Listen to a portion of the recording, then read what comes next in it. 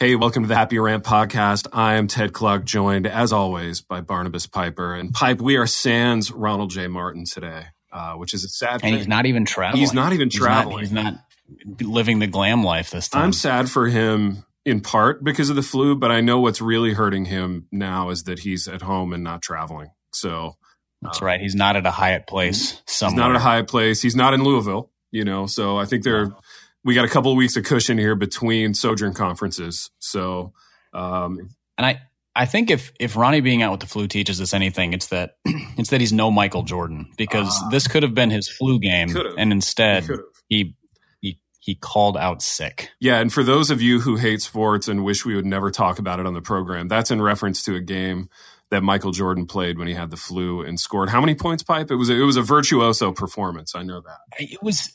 I want to say it was in the 50s, wasn't it? I think it was in the 50s. Yeah. Just one of those quintessential Michael Jordan games. I don't remember the specific stat line of that one. I just know that, it was one of those ones where he was getting IVs and puking during timeouts and stuff like this. Unbelievable. And then came out. And so this could have been Ronnie's game. We could have had to mute him while he retched into a garbage can and then came back to make his salient, I don't know, man, points. Yeah, exactly.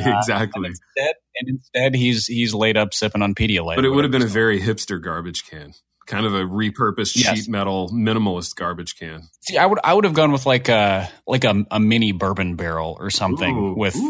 I like it. With the biodegradable trash can liner in it. That's it. Because if you're a hipster, you can't just toss your trash into a standard plastic bin. It's got to be no Glad bags for hipsters. No Glad bags. Absolutely. Pipe, was that flu game? That was against the Jazz, right? You know what? I feel like a terrible sports fan. I'm about to look it up. Dude, look it up. We got to get this right. So pardon my typing.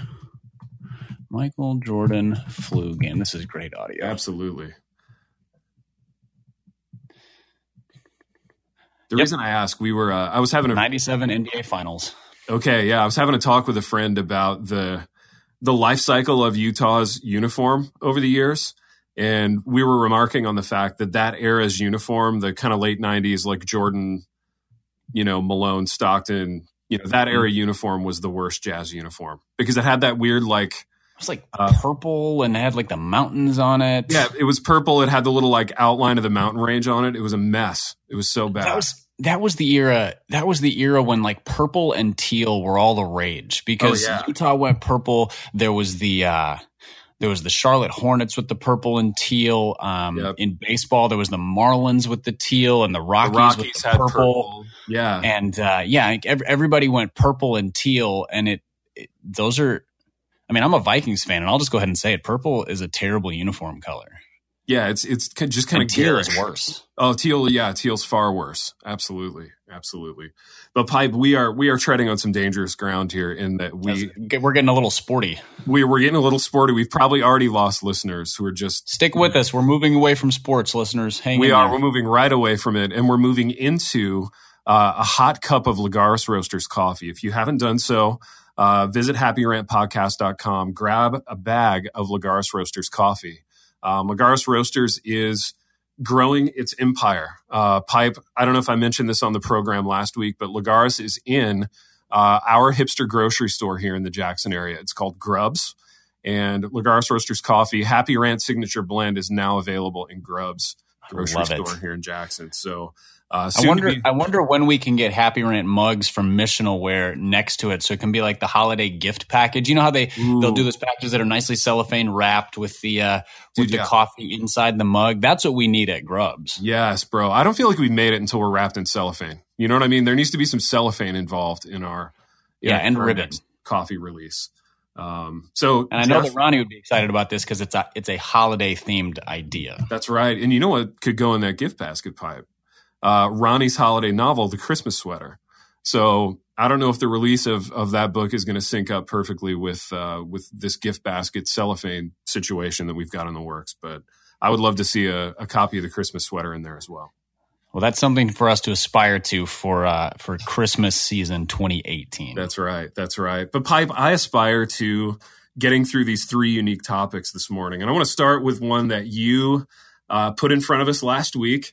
You seemed a little worked up. I don't know I don't know you so well enough that I know your text proclivities and that I can interpret your like nonverbals through the text. But you brought up this idea of how complementarian men always sound like jerks when they talk about women. And when you first texted that over, I laughed, but then I realized, wait a minute, I'm a white middle-aged complementarian man, so I probably can't say anything right about women either. So talk about the headspace you were in when you floated these texts out to Ron and myself. Well, and given last week's episode and our constant need for disclaimers, I'm going to go ahead and say this.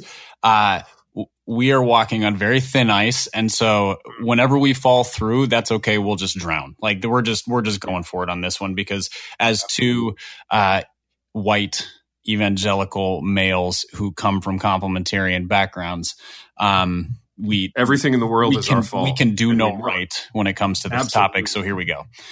Absolutely. The headspace I was in was spending a fair amount of time reading up on the allegations against Judge Roy Moore and then the Harvey Weinstein thing, and just this rash of revelations about sexual abuse, mostly of women, although in some cases of boys as well.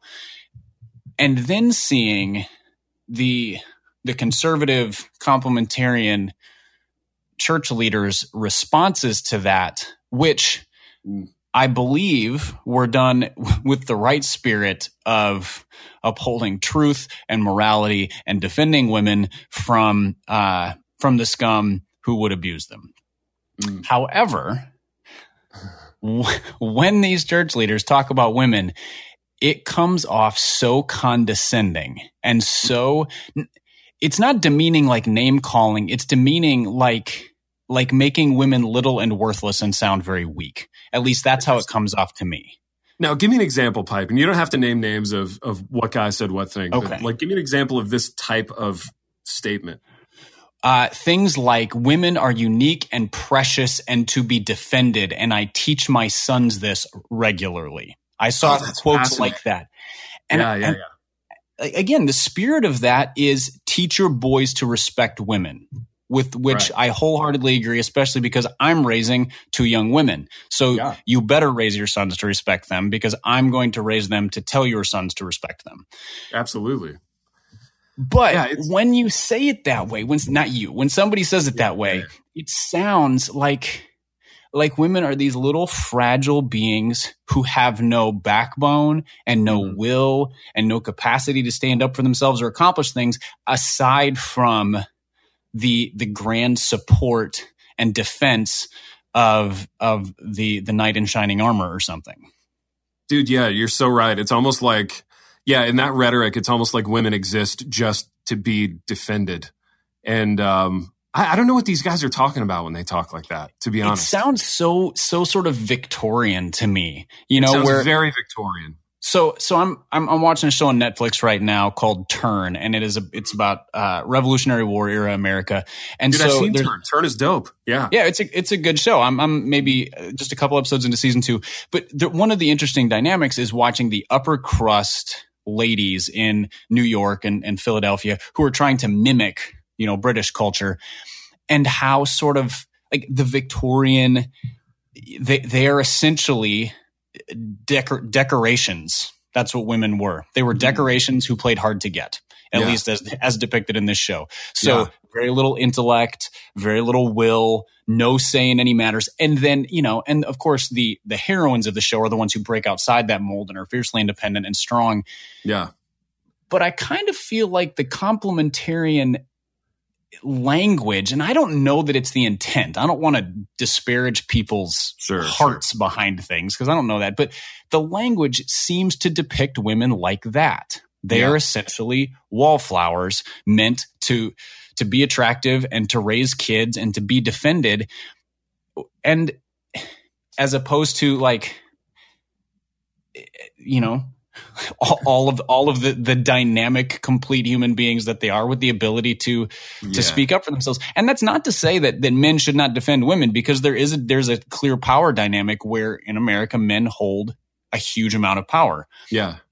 Yeah. But that should be in pursuit of sort of rightness and justice, not in sort of this coddling, precious thing that seems to be depicted. Yeah, it's funny, man. And I think most of the guys who talk that way, they do actually think that way. I mean, it's not like, oops, I just said it wrong. That's kind of how they roll. And I think that's how they think of their wives and their families. And maybe they're just married to different kinds of women. I'm married to a very strong woman, who's always been very strong. And my wife knows that, I mean, if push came to shove, I would kill for her and I would die for her. But I've never been tempted to make that kind of demure China doll sort of statement about her, because that's not how I see her, Yeah. And Mike, having met her a couple of times, I would guess that there are times you might have to hold her back. Oh, most definitely. As opposed to like, hold on, I've got this, honey. You go over there and sniffle in the corner. It's more like, hey, don't cut him. Or at least don't cut him too deep. Don't cut him. Yeah. He's a jerk, one of my favorite KK moments was I had written a column here in Jackson a couple of years ago that made this entire small town mad at me because of something that I said.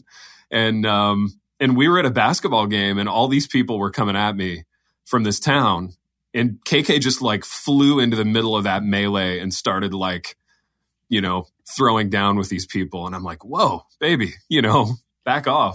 Terribly un-Victorian. Terribly un-Victorian of her, but also awesome at the same time. So yeah, I know what you mean, Pipe. And maybe, do you think there's a sense of, for this type of complementarian man, maybe like, least said, best said, like we don't really need a statement from you, just treat your people well, treat women in your wife in your life well, and treat men in your life well, for that matter. I don't know. I don't know that another statement is needed. Yeah. You know what I'm saying? It seems, it is a little bit of a, damned if you do, damned if you don't kind of thing, because if you say nothing about it, the critics will say, they will point out that flaw. And for sure. There's some fairness in that.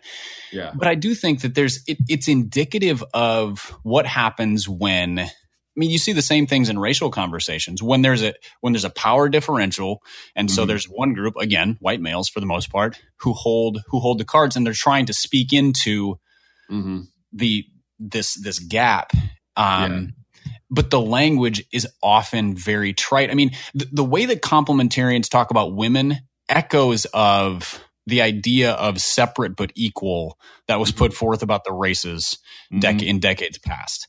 It's not the same. I'm not drawing a one-to-one comparison, but there is sort of a, that whole like equal, what is it? Equal but different, or whatever the language is. Yeah. Separate but equal is real close to that. And what that was simply a veiled way to keep minorities apart. And I don't think that's the same intent with gender, but the dynamics are the same. And so, I think a lot of times, what needs to be upheld is more just general justice, rightness, fairness applied equally to both genders, all races. And that's so like in my workplace, this is something that I've read about and thought about and talked to others about. In terms of how to work well with women. And I have no idea if I'm doing a good job or not, sure. But my intent is to treat a woman exactly like I would treat a man. Yeah. Because that's fair. Right. So not to try to grant them favor because they're women and say, oh, I know you've been mistreated, so we're going to do this. It's just, no, we're going to treat your ideas the same. We're going to treat your skills the same. We're going to treat your merits the same. I think the same should be true in almost every circumstance. And because justice is justice. Yeah. Yeah. No, I think that's wise. And do you think, Pipe, at some level, it's an attempt on behalf of some of these complementarian men to paint their life in a more kind of romantic way than it actually is? I think we all probably at the end of the day would like to think of ourselves somewhat as knights in shining armor, but to a certain degree, like that's just not how life is. I look at a lot of these like complementarian wives and they just seem really tired because they're, raising 8 kids basically on their own. And I don't know, it doesn't look from the outsider's perspective, it doesn't look super romantic. So maybe it's rhetorically along the lines of, hey, feel better about this thing that we're both in. You know what I'm saying? Yeah, and I think there's that. I think there's just a blind spot to it where, again, I think the men who I'm thinking of, for the most part, I don't know all of them, don't view women as less. Yeah. But their words sound like they do. Sure. And so there's just a blind spot. Like, do you know how you come across when you say stuff like that? Yeah. Yeah. And my guess is that they're just so steeped in the culture of this thing that they don't see it. Yeah. It's just, it's just a blind spot. And so it's, I don't know. It was something that at the time we were texting, I was rather heated about. Dude, it. you were worked up, man. You were worked up. There may have been some name calling involved. And there may have been some things that we've sanitized for the air because we're radio pros.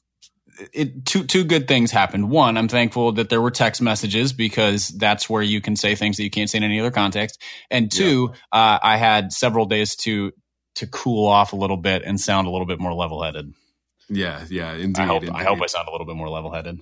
Most definitely, Pipe. Most definitely. And I want to take this from the serious to a little bit more of a ha-ha topic. So we had a listener suggest that we play the game Which is Worse? And they suggested several topics. You kicked in a few topics. So I want to run you down this list, Pipe, and I want you to say which is worse when I give you a choice between two things, okay? All right. The first one, and I think we're going to have a lot to say about this one, and it's going to be a tough choice. Which is worse, Pipe? Pompous reform dudes or self-righteous progressive folks? Oh. Which is worse?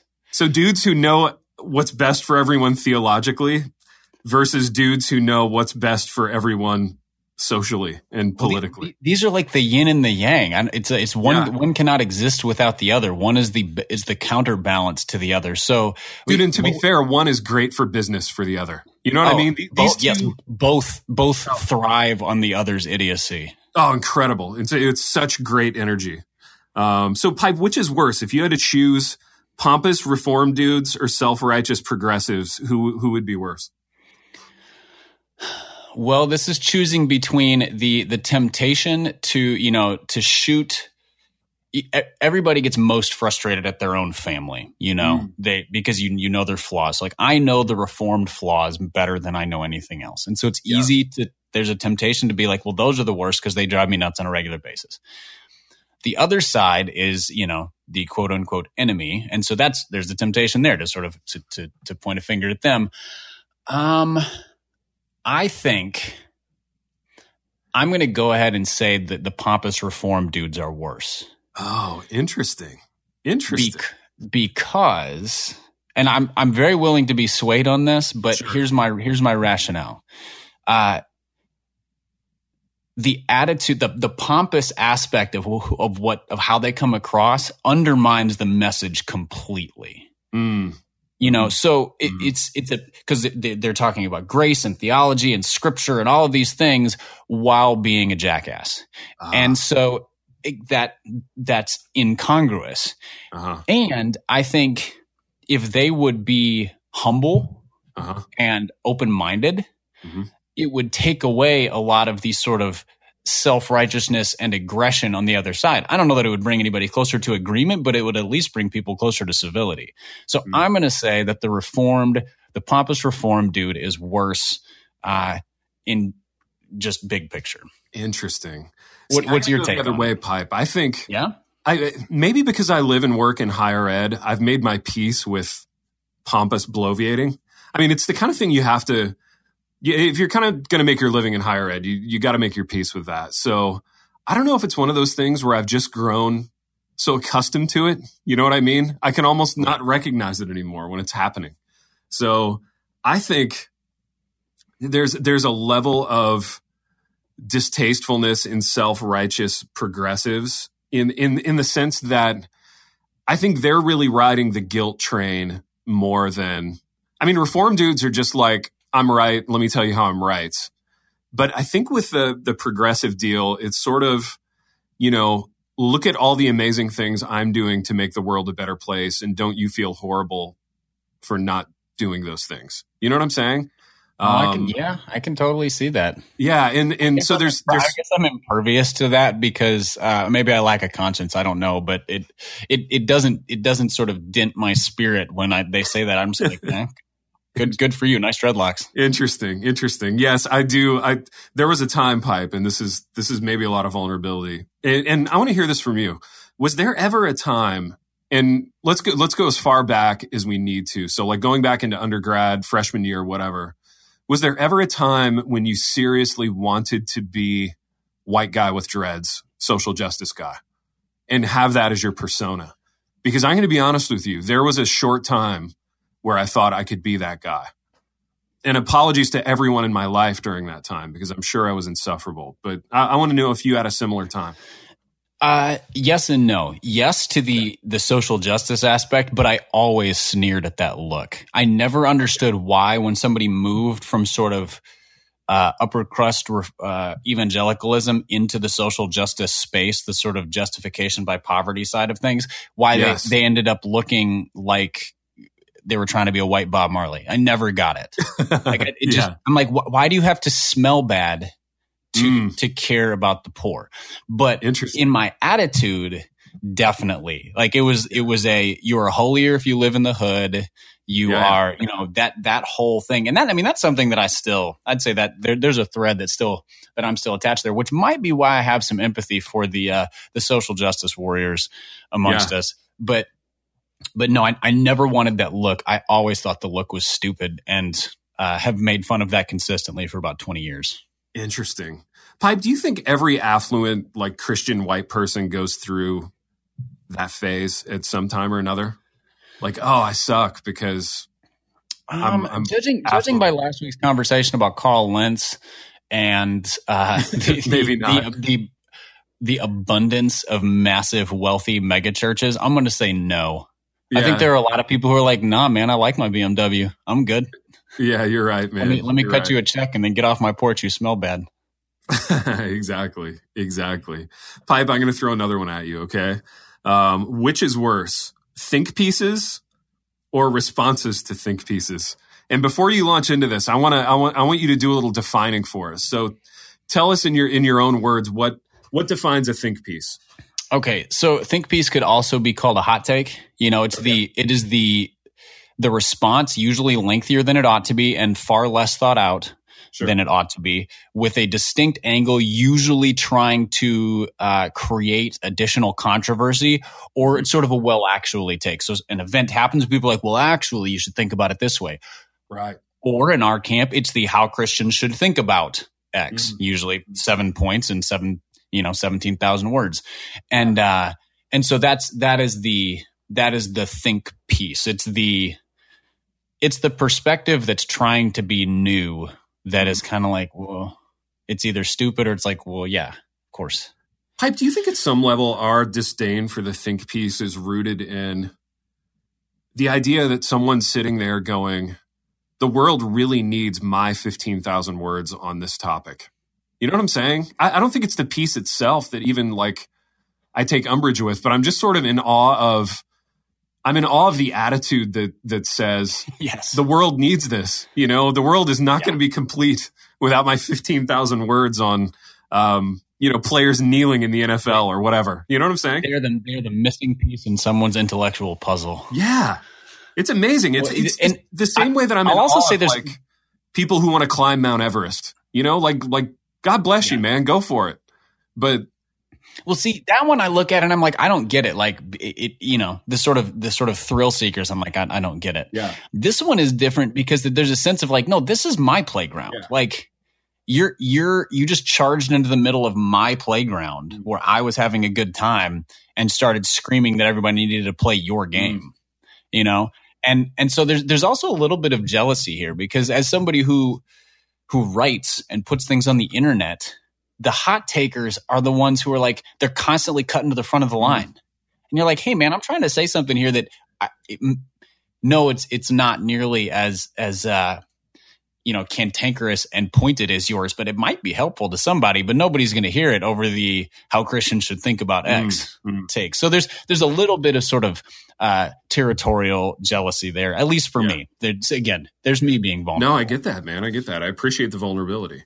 Yeah, man. I think for me, what's worse is always responses to think pieces, because I can read stuff on like TGC and feel okay about it. But then when I hop into the comments section, I always like wish I was dead. I mean, it's just like, that's like or you wish that's the end of the world to me. Like the guy who writes 7,000 words in response to the article, and he does it in the comments section. Yes. Hell is a Christian comment section. Oh my gosh, dude. Oh, like, and I hate myself for looking, and I hate the guy for doing that. And like, nobody wins, nobody wins in that scenario at all. Yeah, I agree that the response is worse for a couple reasons. One is that if it's a terrible take in the first place, let it die a quick and natural death, and every response to it breathes life into that crap. That's true. Like, it's like, hey, did you see this terrible take? It's like one of those things where somebody opens their gym bag and they're like, oh, this thing stinks. Here, smell it. No, like, it stinks. Why would I want to smell it? It's that's the response. And and then it's the. There's also like, if your starting point is a terrible take and you're responding to it, you can't have a good take. Like the best take is that's dumb. Yeah. Like just that it's dumb. And then the last thing is sort of the principle from all things sports. So if there's a late hit in a football game and the ref doesn't see it, you know what they will see? The guy who hits the guy who did the late hit. Exactly. So it's the guy who responds who always gets the technical foul, gets the 15-yard penalty, gets thrown out of the game, whatever it is. Yeah. So you are that idiot if you respond to a think piece. That's true. And again, apologies for the sports talk. Okay, truly, I feel very convicted about that. So if people didn't sort of get that analogy that you were trying to draw, let me just say we're about to move on from sports. And Pipe, I want to give you one more what's worse. All right. CCM, so contemporary Christian music, or TV preachers. CCM or TV preachers. Man. I mean, qualitatively, I don't even know how to answer this question, because they're both just like this. It's the kind of thing where if you were given 3 seconds to listen to one or see the other, you go, oh, I know what that is. Like they're their own thing. It's a little bit like a soap opera. There's just whatever that lighting and the camera angle is. 3 seconds and you're like, oh, I know exactly what that is. So I can pick that one up.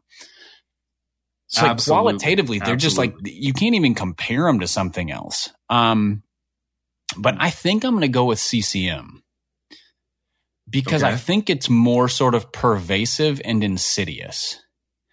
Like TV preachers are scam artists who prey on the weak and the foolish. CCM preys on like a soccer mom with a master's degree. And it suckers people in. Like people's theology gets bad, or it feeds into bad theology. Like people use it as it's medicinal. So they're like, I'm having a bad day, I'm going to turn on the local CCM station, and which offers no actual substance. And it's just, so I'm going to go with it for being insidious and also being just widespread. Like living in the Bible Belt, there's like 9 Christian music stations. And again, if I'm flipping stations in the car, give me 3 seconds and I'm like, Christian station, Christian station, Christian station. Dude, that's true. There's something about like the pace and the tone of the music. You just know, like, after like a half a second. What you're listening to. I think it also ruins people's taste in music too. And I don't want to get elitist and snotty and start, not that I'm opposed to that, but I don't want to do that right now.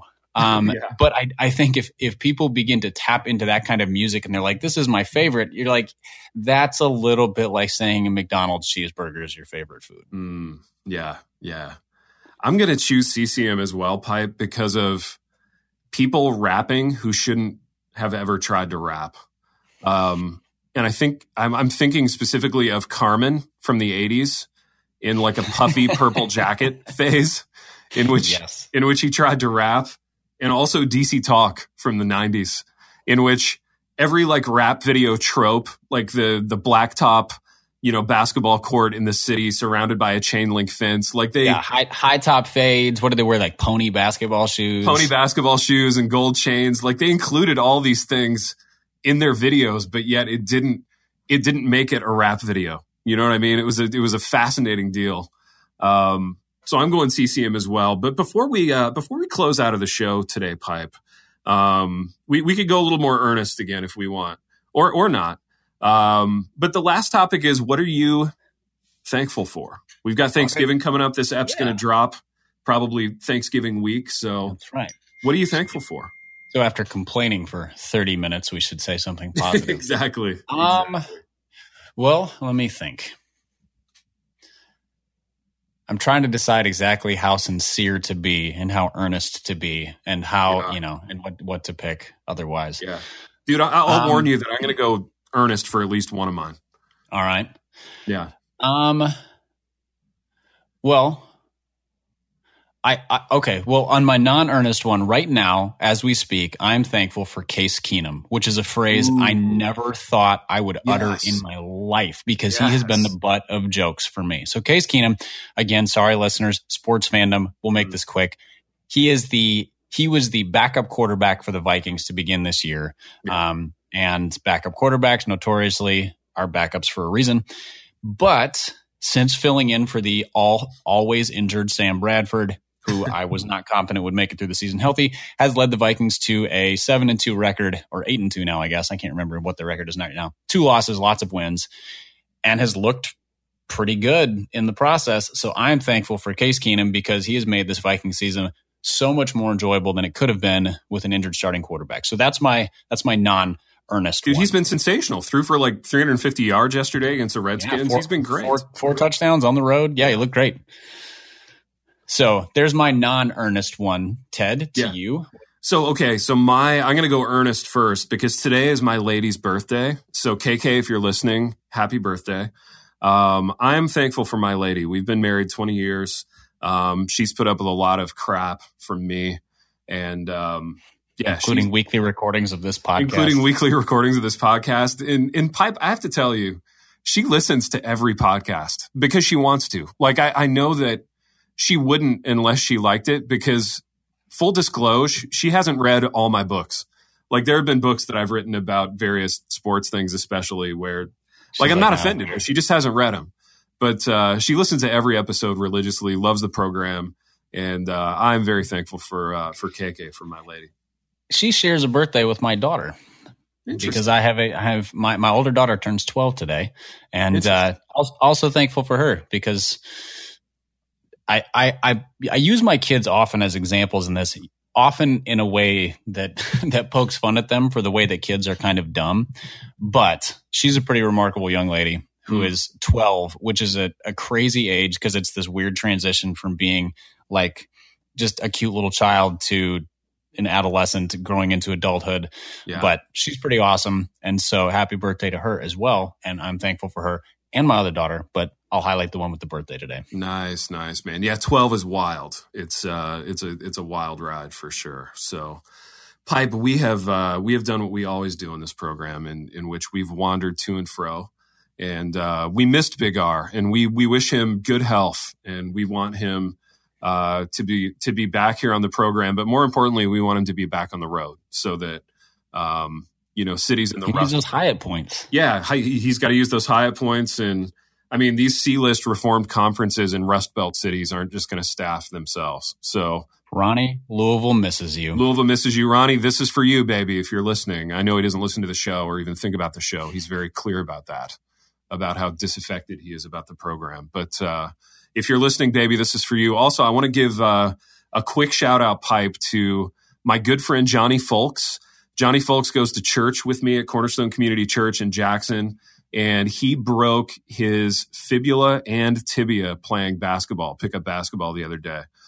He's a huge, huge fan of the program, loves our show, always comments on Twitter and likes our stuff. So, Johnny, if you're listening, man, we wish you a speedy recovery as well.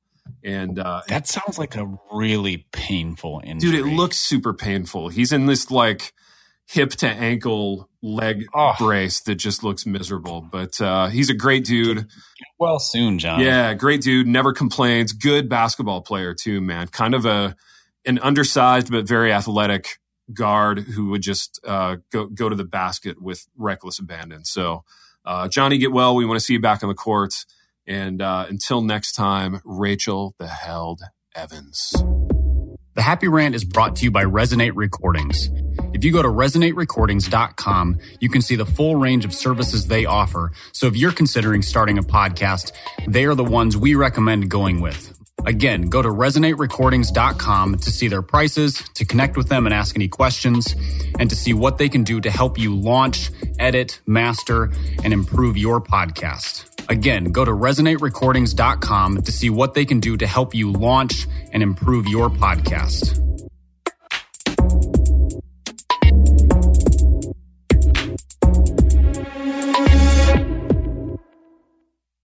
Often we believe our questions mean we don't have faith, but I believe Jesus loves our questions. Our questions are windows into heaven. I'm Caden Fabrizio, and on the Questions with Caden podcast, we ask and answer one question per episode as relevantly and biblically as possible.